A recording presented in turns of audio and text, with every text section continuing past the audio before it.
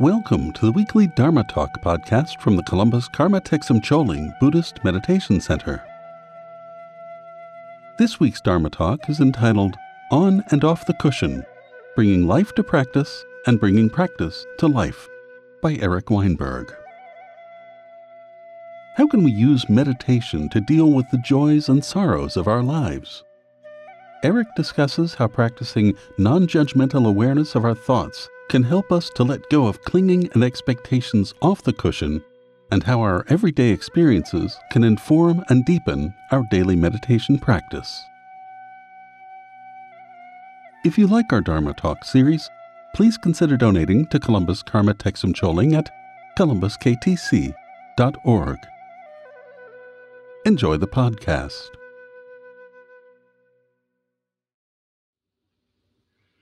This is the Sunday Dharma Talk from Columbus KTC. My name is Eric Weinberg. I guess you can see that on the bottom of the screen now. I'm a meditation instructor at Columbus KTC, and every once in a while I have this wonderful opportunity to give a Sunday Dharma Talk. This weekend's Dharma Talk concerns just reflections I have about practice on the cushion, and also how that affects what happens off the cushion. Because at least for me, I don't know if there are any monks on here or not, or who might be listening, but I'm just an ordinary person, a householder with a job and a mortgage and all the rest. So my days aren't spent 100% in a monastic setting or a retreat setting or anything like that. And honestly, at this stage of the game, I can honestly say that I'm grateful for this life. I don't have a overwhelming desire for it to be different than it is. And I've become very, very appreciative of what the Dharma brings to my life and how it brings it to my life. So that's what I wanted to share about today. I have a couple examples that I wanted to share from the lives of other people as well. And hopefully this talk will come together for you and become encouragement, as well as a way to look at how life's events unfold, even if they seem difficult in the moment, or even if they seem great in the moment. The way we start our Dharma Talks on Sunday is to chant the refuge prayer together. Because really, it's only me that's talking or chanting, and I can't even see you, which is slightly weird. I'll just chant it through once in Tibetan, and then kind of reframe it in English, and then chant it through in Tibetan again. Because I think it's important in our practices that we actually understand the practices that we're doing, and they transform our minds through both just the blessing and the energy that they carry with them, no matter what language you practice in, but also the insight and understanding that we have. And that starts right with the most basic first practice of every day, which is refuge. And it's so valuable that I like to share it both ways. In its original language, with the energy of and blessing of the original words, and also in my native language, which is English, in order for a deep understanding and imprint to happen in my mind.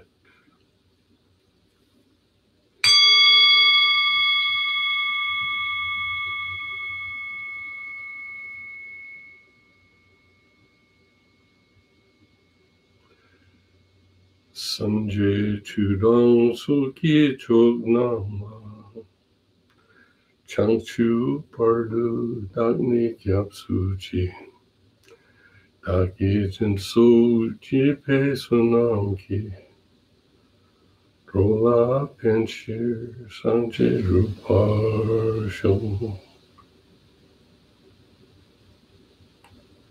Until I reach the heart of enlightenment, I take refuge in the Buddha, the supreme, loving, compassionate teacher. I take refuge in the Dharma, the path that he has opened to me, the teachings that he has given. And I take refuge in the Sangha, my companions on the path, both those who have gone to enlightenment before me and those that accompany me and walk side by side with me in this life, in the footsteps of the Buddha.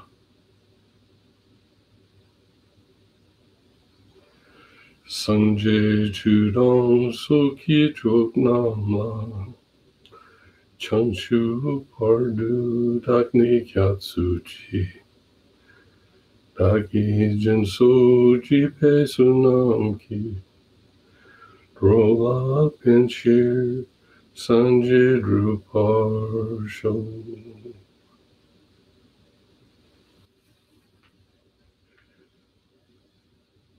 So I was asked to give this Dharma teaching, and I was asked what I'd like to talk about. As it turned out, in the last few months, there have been a lot of things in my life that have been, let's say, extraordinary in their demands upon me.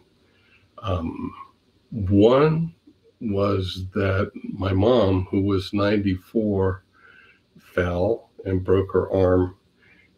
And I began, once we got her through the hospital, and I was visiting her every day there, we began to rehab that arm.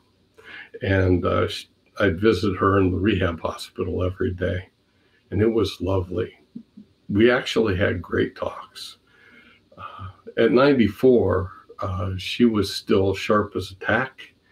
And we could talk about things like the things that scare us most, like, ultimately this body dies and what that's all about. From a Buddhist point of view, that's a very interesting conversation, because there's this sense that we're not this body and we're not who we think we are. Usually we think we're the objects of our attention. We think we're whatever our emotion is in the moment, or whatever thought we're deeply engrossed in, or whatever our sense experience is, our hearing, our taste, what we smell, what we feel tactily, and so forth. Or generally what our mood is. How do we wake up in the morning? What's the condition of our mind? And Buddhism, of course, teaches that it's not like that. That if we're happy or unhappy, if we're angry or sad, no matter what the condition, it doesn't arise from somewhere else. It actually arises from our own karma, our own propensities, and the way that we're responding to the life that we have, whether it's delightful, what we call delightful in the moment, or painful, or what we call painful in the moment. And that's up to us. So what the Buddha did, he didn't give us a whole bunch of beliefs about one thing being good and another thing being bad. What what he pointed to was some fundamental truths that are the way things are, which is the first one of which is that we have the same fundamental nature that the Buddha has. It's just the only difference being that the Buddha had uncovered it and recognized things as they are, recognized the reality of awakened mind as being the reality of his own mind. And we don't experience our minds that way yet, and that's why it's a belief. The other thing that he posited was that everything's interdependent, that all things arise with causes and conditions.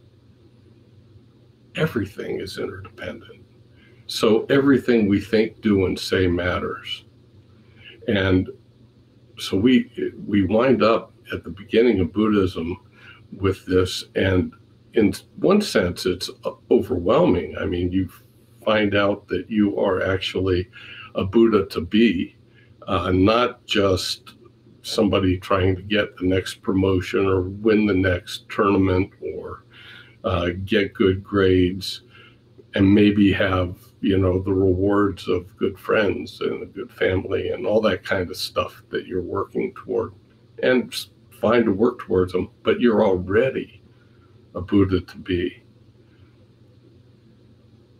We're not all those other things. All those other things appear and disappear, and we know they do. We know about impermanence. We know about the ultimate impermanence, death. My mom and I, we talked about all that kind of stuff. And we also talked about politics and things like that. She was very interested in all that since before I was born. She actually was part of integration sit-ins in the city of Detroit in the 1940s.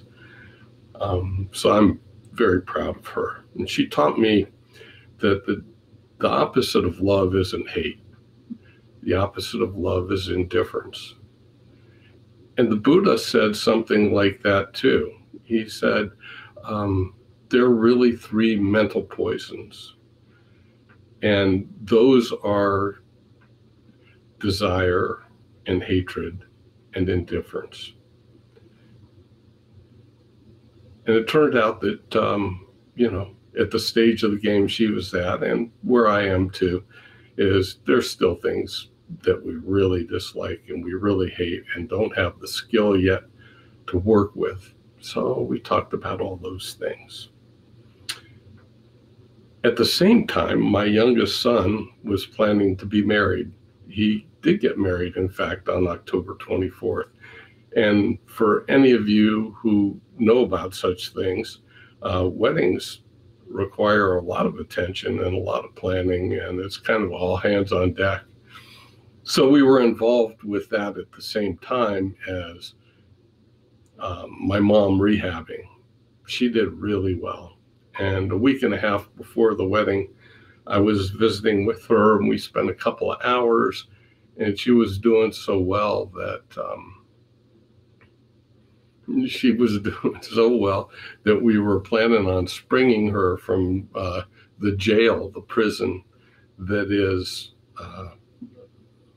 skilled nursing care. When you're trying to rehab at 94, it's a lot of work. It's not easy, and it does feels like that. So with great good humor, we were trying to figure out, she was doing so well, we were trying to figure out how to get her to this wedding because my son and my new daughter-in-law just love her to pieces. So everybody wanted this. And the next day, it was literally the week before the wedding, the Sunday before the wedding, I got a call from the skilled care facility that her blood pressure had crashed.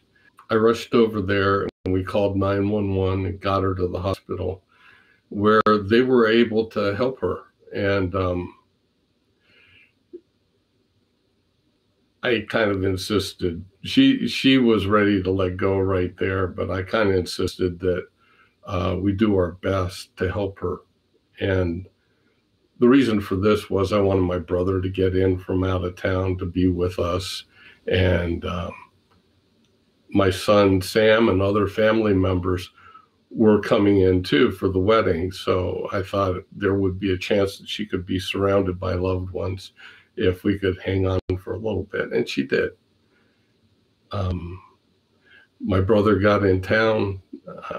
My son got in town, and we were all with her at the side of her bed as she passed. It was truly a beautiful passing, and the reason it was beautiful was she was ready to let go. She wasn't fighting. She wasn't afraid. She realized that she wasn't that body, which had been giving her some problems for a few years. She realized in her own way that her qualities and her aspirations, her consciousness itself, her love, would certainly survive this passage through the doorway of death. And chaplain from the hospital came in and gave her a blessing. I called Lama Kathy, who was on the phone right at that moment with Lama Tom, and they were prepared to do POA for her at the moment of her death. So I called them back at the moment that she died. And we were chanting her favorite prayer to her. And my brother had gotten his kids on the phone so she could hear all their voices in that last hour. The whole thing was palpably powerful and full of love. And I felt to myself, one of the reasons that a situation like that, death, which is something many of us have an intrinsic or inherent fear of, the reason that can be so beautiful was that those mental habits had been softened in us. We'd worked on them.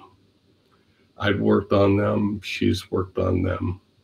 And because we didn't assume anything about that moment could be whatever we wanted it to be. And that moment was full of love and was full of blessing. So the family all arrived the next day, and the rehearsal dinner happened on Saturday, and the wedding happened on Sunday, and it was a beautiful wedding, very happy wedding.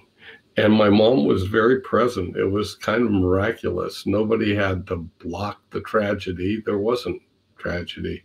There was just love.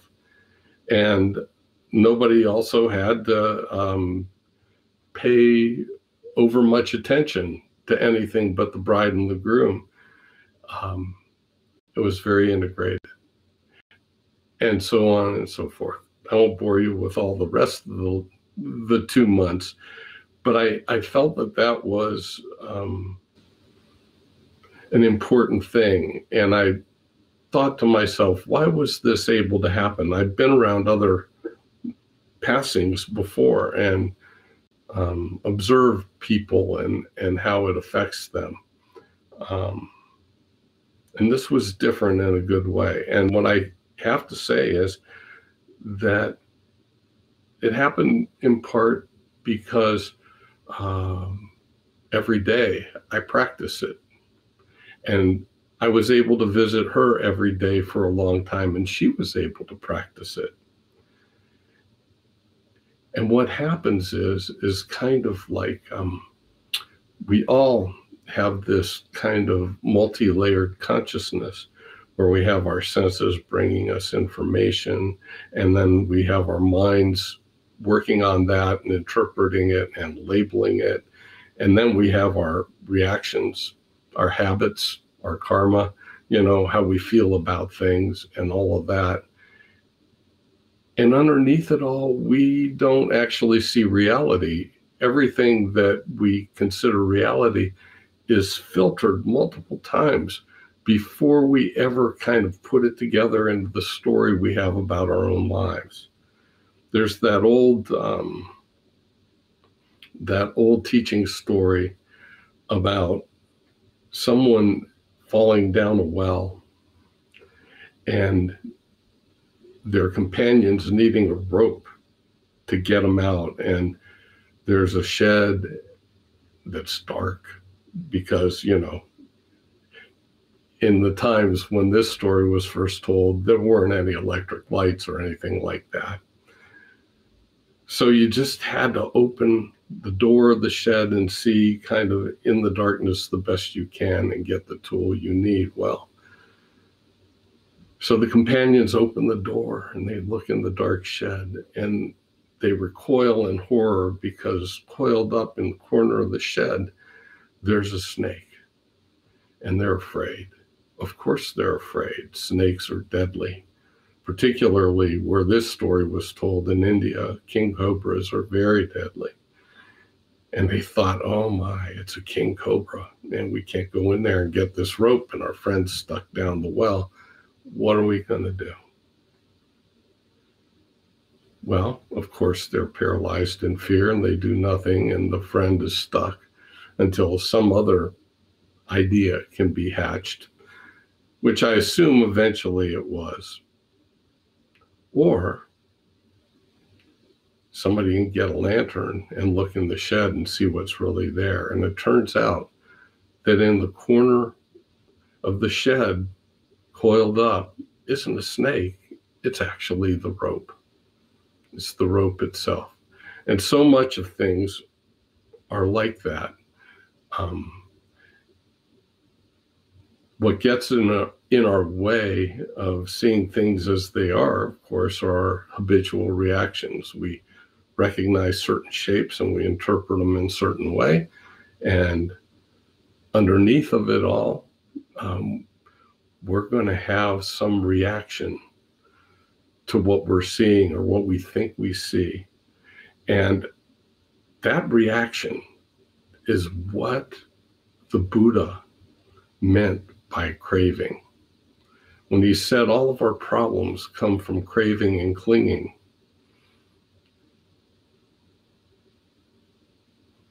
what he meant was our own reactions of loving something or hating something, that comes out of craving. That comes from craving what we want and also craving to get away from what we don't want.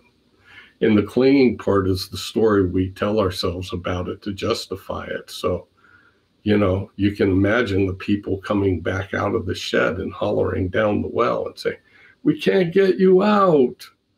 There's a problem. There's a big snake in there. And then, you know, we're afraid that we could be attacked and poisoned and die. And that's clinging. That's the story we tell ourselves about the thing that we perceive that we really like or we really don't like. What we don't generally do in the thick of things in life is to actually stop and peel away all of the things, all of the reactions of love or hatred, and all of the story that we tell ourselves about why we love something or why we hate something. We don't do that. But in our practice as Buddhists, what we're invited to do is exactly that.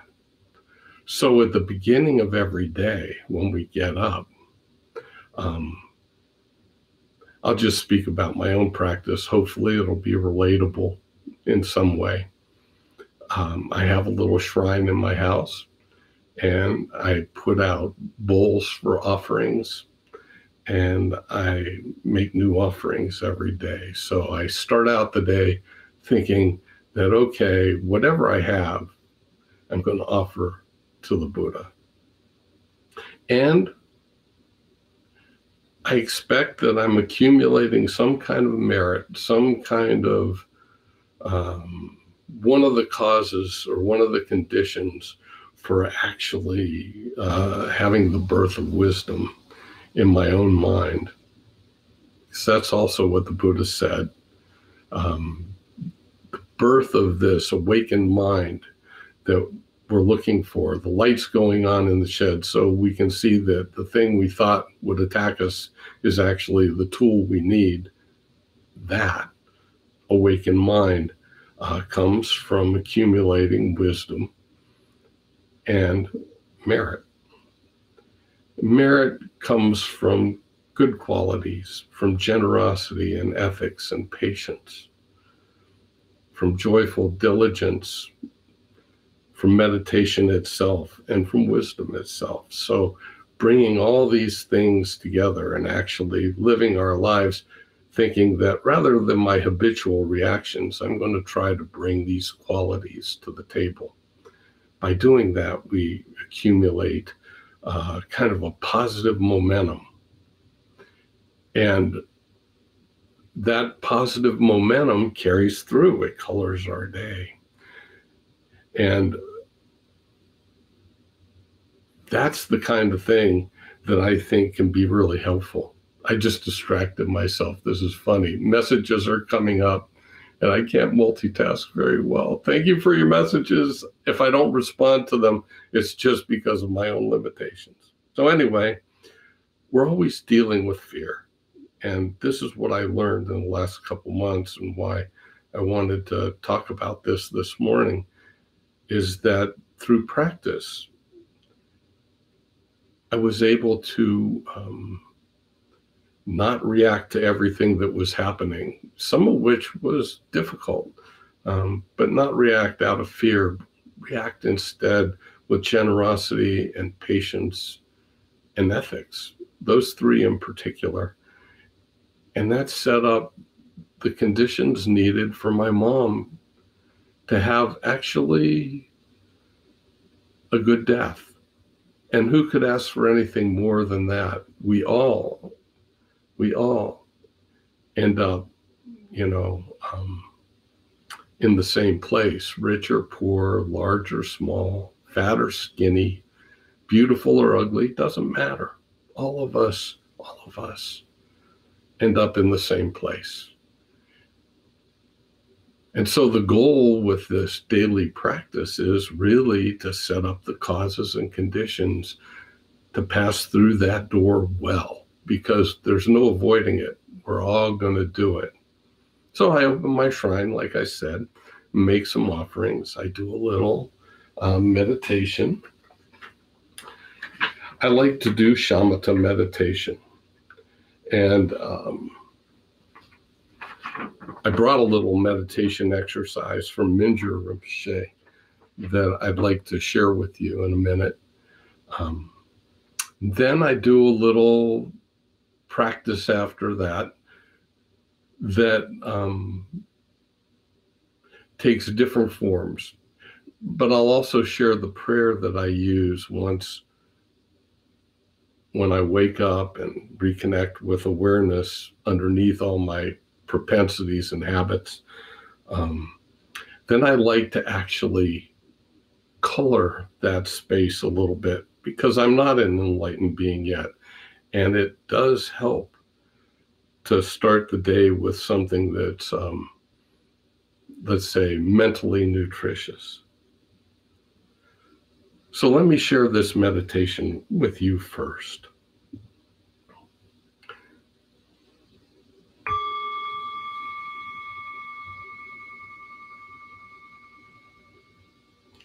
After making offerings and sitting down on my cushion,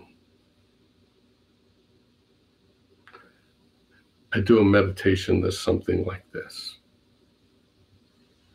This is the way Mingyur Rinpoche led it a long time ago when I met him up at KTD. He started out with this.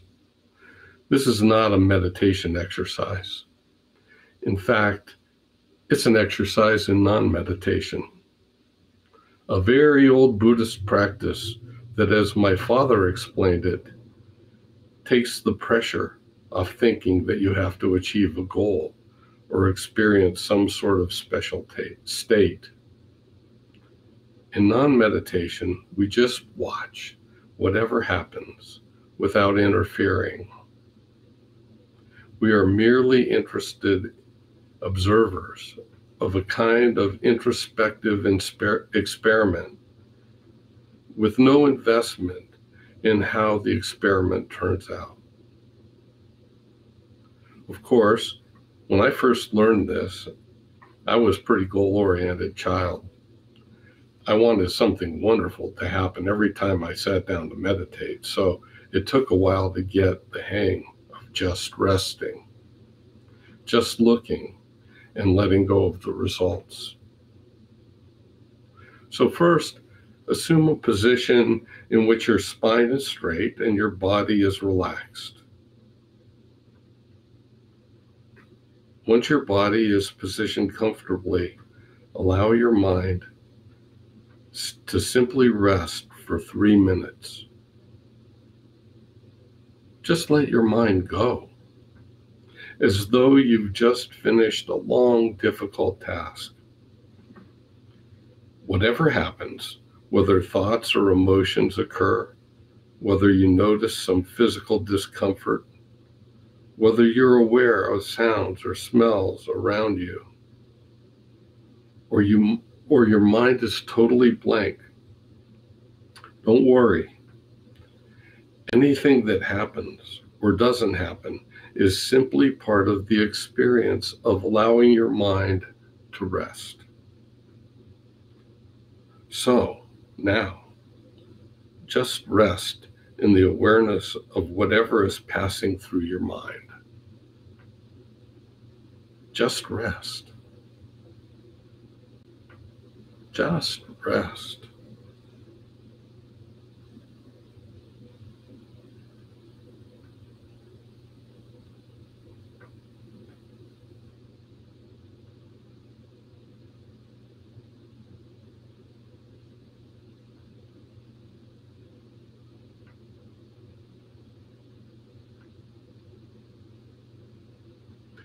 When the 3 minutes are up, ask yourself, how was that experience? Don't judge it. Don't try to explain it. Just review what happened and how you felt. You might have experienced a brief taste of peace or openness. That's good. Or you might have been aware of a million different thoughts, feelings, and sensations. That's also good. Why? Because either way, as long as you have maintained at least a bare awareness of what you're thinking or feeling, you've had a direct experience of your mind just performing its natural functions. So let me confide in you a big secret. Whatever you experience when you simply rest your attention on whatever is going on in your mind at any given moment is meditation. Simply resting in this way is the experience of natural mind. The only difference between meditation and the ordinary everyday process of thinking, feeling, and sensations is the application of the simple, bare awareness that occurs when you allow your mind to rest simply as it is, without chasing after thoughts or becoming distracted by feelings and sensations. In other words, we drop the craving and clinging.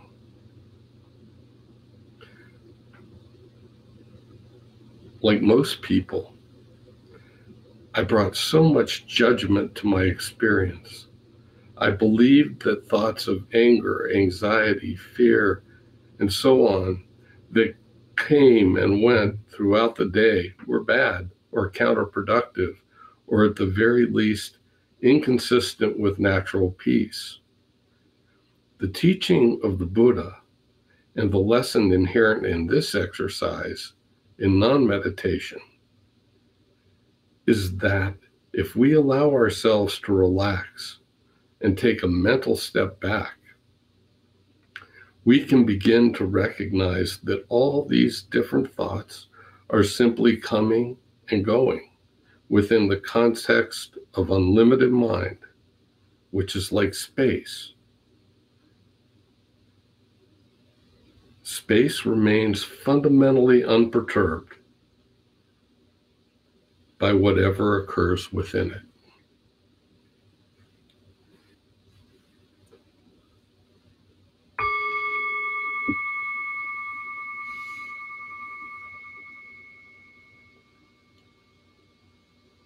So that's it.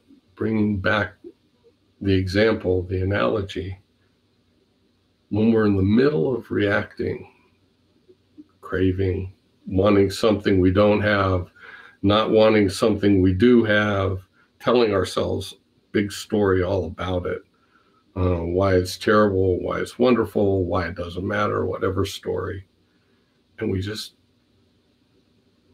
drop the story, drop the craving, drop the clinging, which doesn't mean making them disappear, just means stopping ourselves from identifying with it and saying, and reifying this judgment that I am this, or I am that, or I believe this or that. You just watch them from the point of a view of awareness. And what you see, and this will happen all the time, is that those experiences all have clarity to them. They're all luminous. You can discern, you can see by the light of what they bring you. And so if we don't get lost in the darkness of our judgment, in other words, closing the door behind ourselves and leaving ourselves in the dark with our judgments, the lights go on naturally because our minds are like that. They're limitless and they're luminous. They have that quality. And we will be able to see and understand how to use the situation in front of us in order to at least harmonize with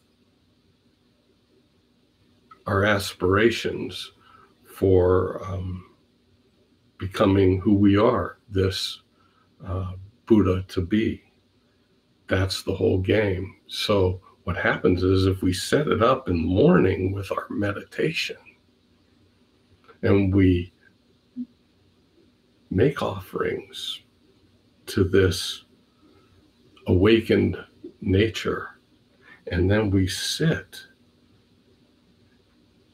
and familiarize ourselves again with our own inner qualities of luminous awareness, we can follow that with some prayer or some practice, whatever you like. I like Guru Yoga myself, and but that's not for everybody. So one thing that I think is universally helpful with that is what's called the Metta prayer. It's an excerpt from words the Buddha spoke called the Metta Sutra, which means the Loving Kindness Sutra. And I want to just read them as a follow-on to that moment of offering and meditation. And all these things you can find online. The Metta prayer you'll find, it's all over the place if you Google it. That meditation that I read to you is from Mingyur Rinpoche's book, The Joy of Living. And I actually he was in KTD when he taught us in that way. It was very powerful. So here's the Metta prayer. In order that I may be skilled in discerning what is good in order that I can understand the path to peace. Let me be able, upright, and straightforward, of good speech, gentle, confident, and free from pride. Let me be contented, easily satisfied, having few duties, living simply, of controlled senses, prudent, without pride and without attachment to nation, race, or other groups. Let me not do the slightest thing for which the wise might rebuke me. Instead, let me think, may all beings be well and safe. May they be at ease. Whatever living beings there may be, whether moving or standing still, without exception, whether large, great, middling, or small, whether tiny or substantial, whether seen or unseen, whether living near or far, born or unborn, may all beings be happy. Let none deceive or despise another anywhere. Let none wish harm to another in anger or in hate. Just as a mother would guard her child, her only child, with her own life, even so, let me cultivate a boundless mind for all beings in the world. Let me cultivate a boundless love for all beings in the world, above, below, and across, unhindered, without ill will or enmity. Standing, walking, seated, or lying down, free from torpor, let me, as far as possible, fix my attention on this recollection. This, they say, is the divine life right here.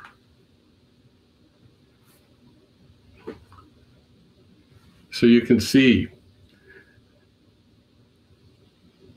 if you wake up and you just roll out of bed and get going, and you're identified with all the things going through your mind, like waves of thoughts and feelings and emotions, and have that as your life that day, wow, you can get pretty tired because things appear and disappear. They go up, they go down. You can also get really tied up in knots because there's going to be a lot of stuff that you get that you don't want, and there's going to be a lot of stuff you want that you don't get. That's just the nature of life. That's just part of the way things are designed, actually.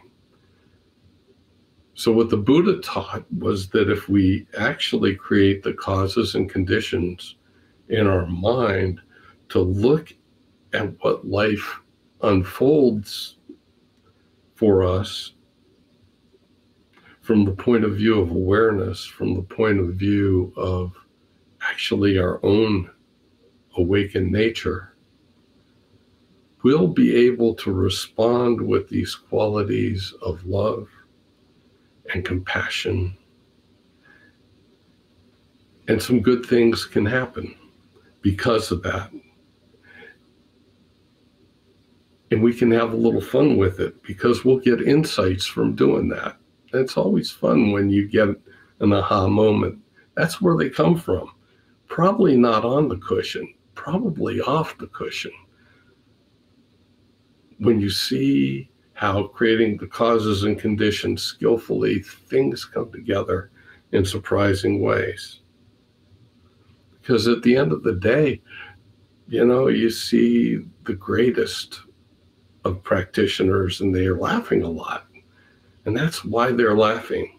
They're coming from this place of like, aha, wonderful surprise. Milarepa sang songs about that, things, while not existing, they appear.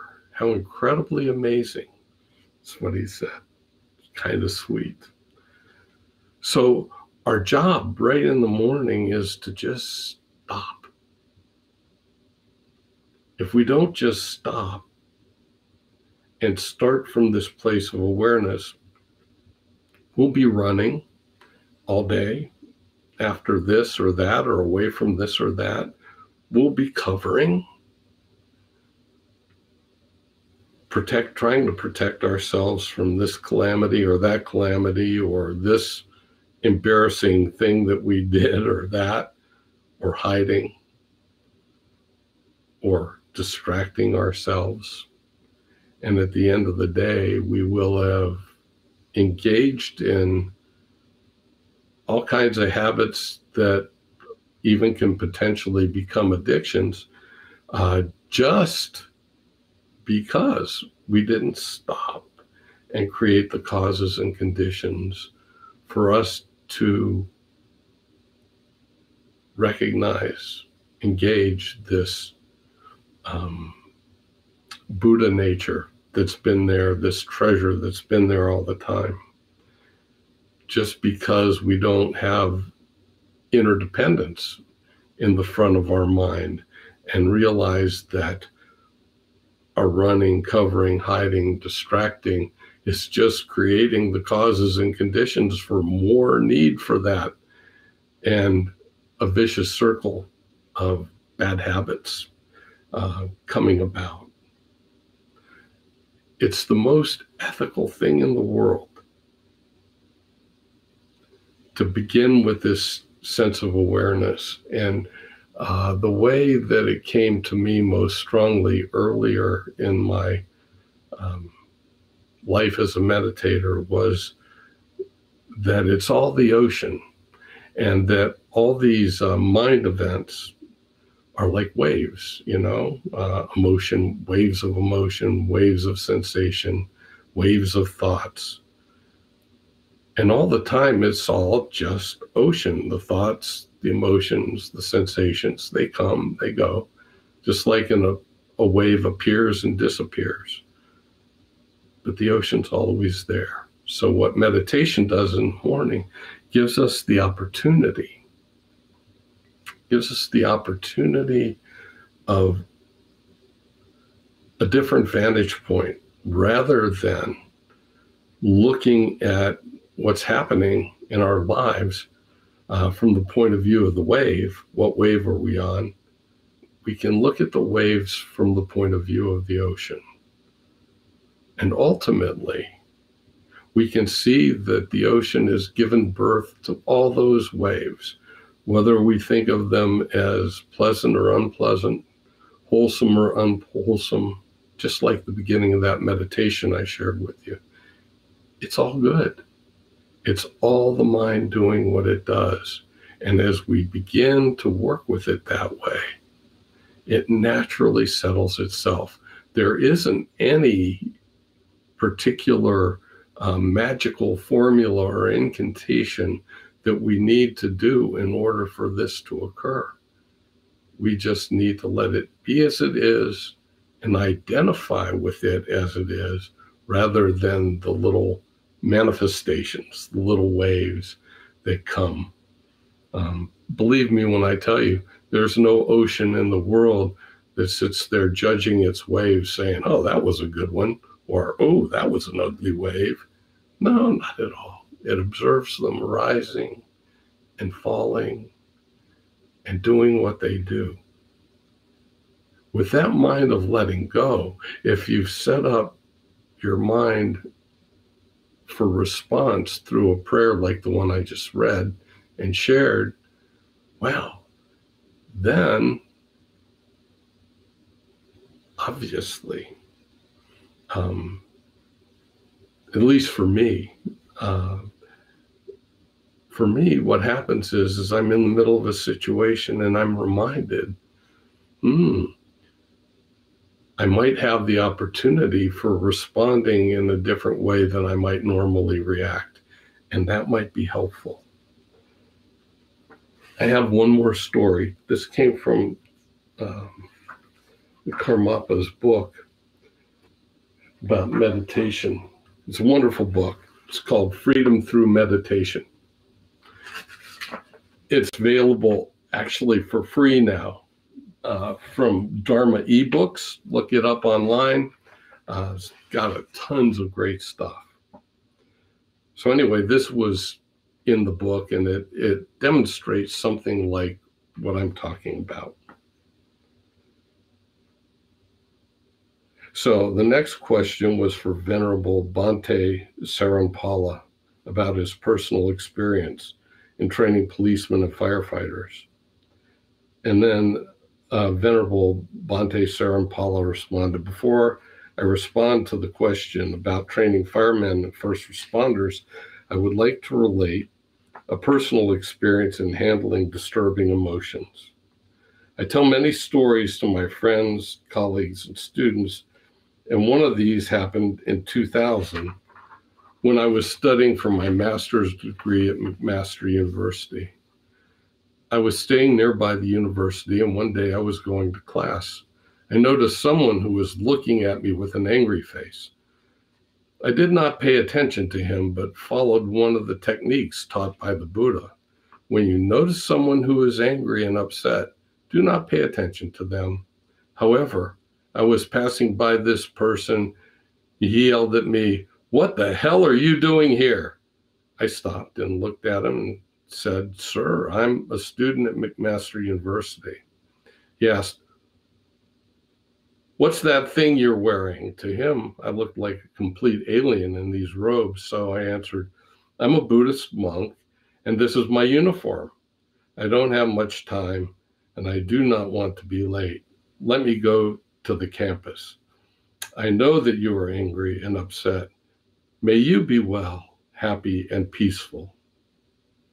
"What did you say?" he asked, and I repeated it, and he said, "Wait a minute. Can I have a few seconds with you? I want to talk to you. Can I have your phone number?" Now, this is a stranger who yelled at me, and I was thinking, here's a real test. I'm a simple Buddhist monk. I have nothing to gain and nothing to lose, so I said, "Okay, here's my number." But I never thought he would call me, and that evening he did. "Can I come over and see you?" he said. Here's a person who has yelled at me, who is angry and wants to come see me. What if he kills me or does something else violent? Then again, I'm a Buddhist monk, and this is a real test to see if love and compassion work. And I said, "Yes, you can come." The next day he came, so I opened the door and offered him a seat. I said, "Sir, I'm a student and I don't have much. I have juice, cookies, and some donuts. Please help yourself." He was so surprised. And then he sat down. He had come to argue with me, and at the time I was treating him with kindness, so he completely changed and became very interested in my story. I told him about my whole life and showed him some pictures. He couldn't believe that he was talking to a Buddhist monk. We talked for 3 hours, and after that we became good friends. "Sir, if I invite you to my wedding, would you come and bless me?" I said, "No problem. Just let me know when and where." So I went to the wedding. They had an official program. When it was my turn to come onto the stage to bless them, my new friend took the mic and told the audience, "This is the damn Buddhist monk who changed my life." So this is my personal story, which I tell to everyone. If you are getting angry and upset with other people, you're not being a Buddhist. Transforming anger to loving kindness and compassion shows real Buddhist character and attitude. It is the real technique. I don't have to look at the angry person, but at myself. I'm looking at this person with an angry mind. This person is reacting to me with anger, and I have to choose to react to them, not with anger, but with love and compassion. It works. and this is the best remedy. So I love that story. And I just want to follow on, putting this again in the context of daily morning meditation. So if you happen to practice something like Chenrezig, and this is why I mentioned at first with the refuge prayer, it's good to practice in English. It's good to know what you're doing and think about it and contemplating it. So Chenrezig means loving eyes. That's what it means. And if you practice Chenrezig, and as you know, the capstone of your morning practice, let's say, and you become Chenrezig, the rest of the day you might be reminded to look at whatever you look at with loving eyes. This is a powerful technique. And in the Chenrezig practice, you also are instructed to see every being as Chenrezig also. And so if you regard every being as a bodhisattva, no matter how they're behaving, in other words, if you regard them as ocean instead of whatever wave they're manifesting, whether you like that wave or not, just drop all that and simply respond with your own Buddha nature as a manifestation of that, as Chenrezig, with loving eyes. It'll transform your entire life. I have another story that we'll save for next time about a prisoner that I work with, and how in the most difficult circumstances, short of dying, which is actually a difficult door to pass through, his life has been transformed by doing practice every morning, and it's that simple. So I encourage you not to do what I say, but to find something that works for you.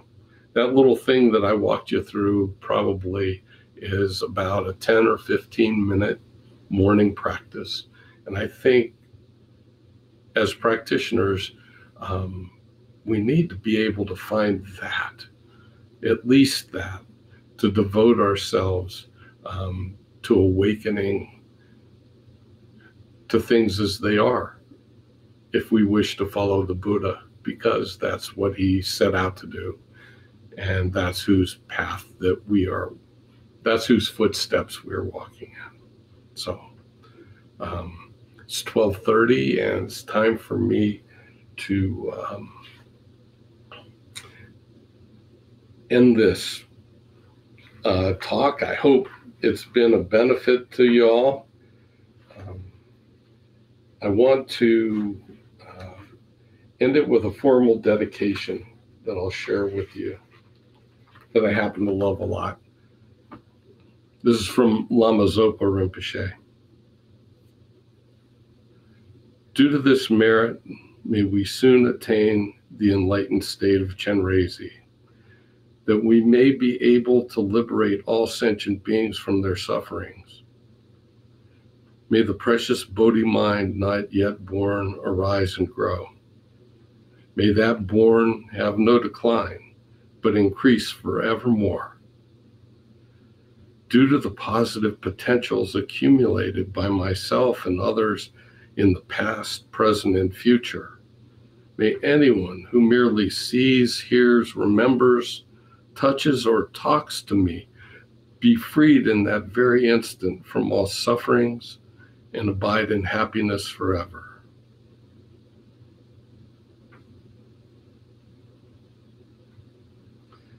May the Dharma and all auspiciousness increase throughout the worlds and directions where I and others dwell. So thank you, everybody. I really, really appreciate sharing this Sunday morning with all of you. And please remember to connect to us at columbuskTC.org. We, in our heart of hearts, want to build a wonderful Sangha and really support this path unfolding in this region and in this world.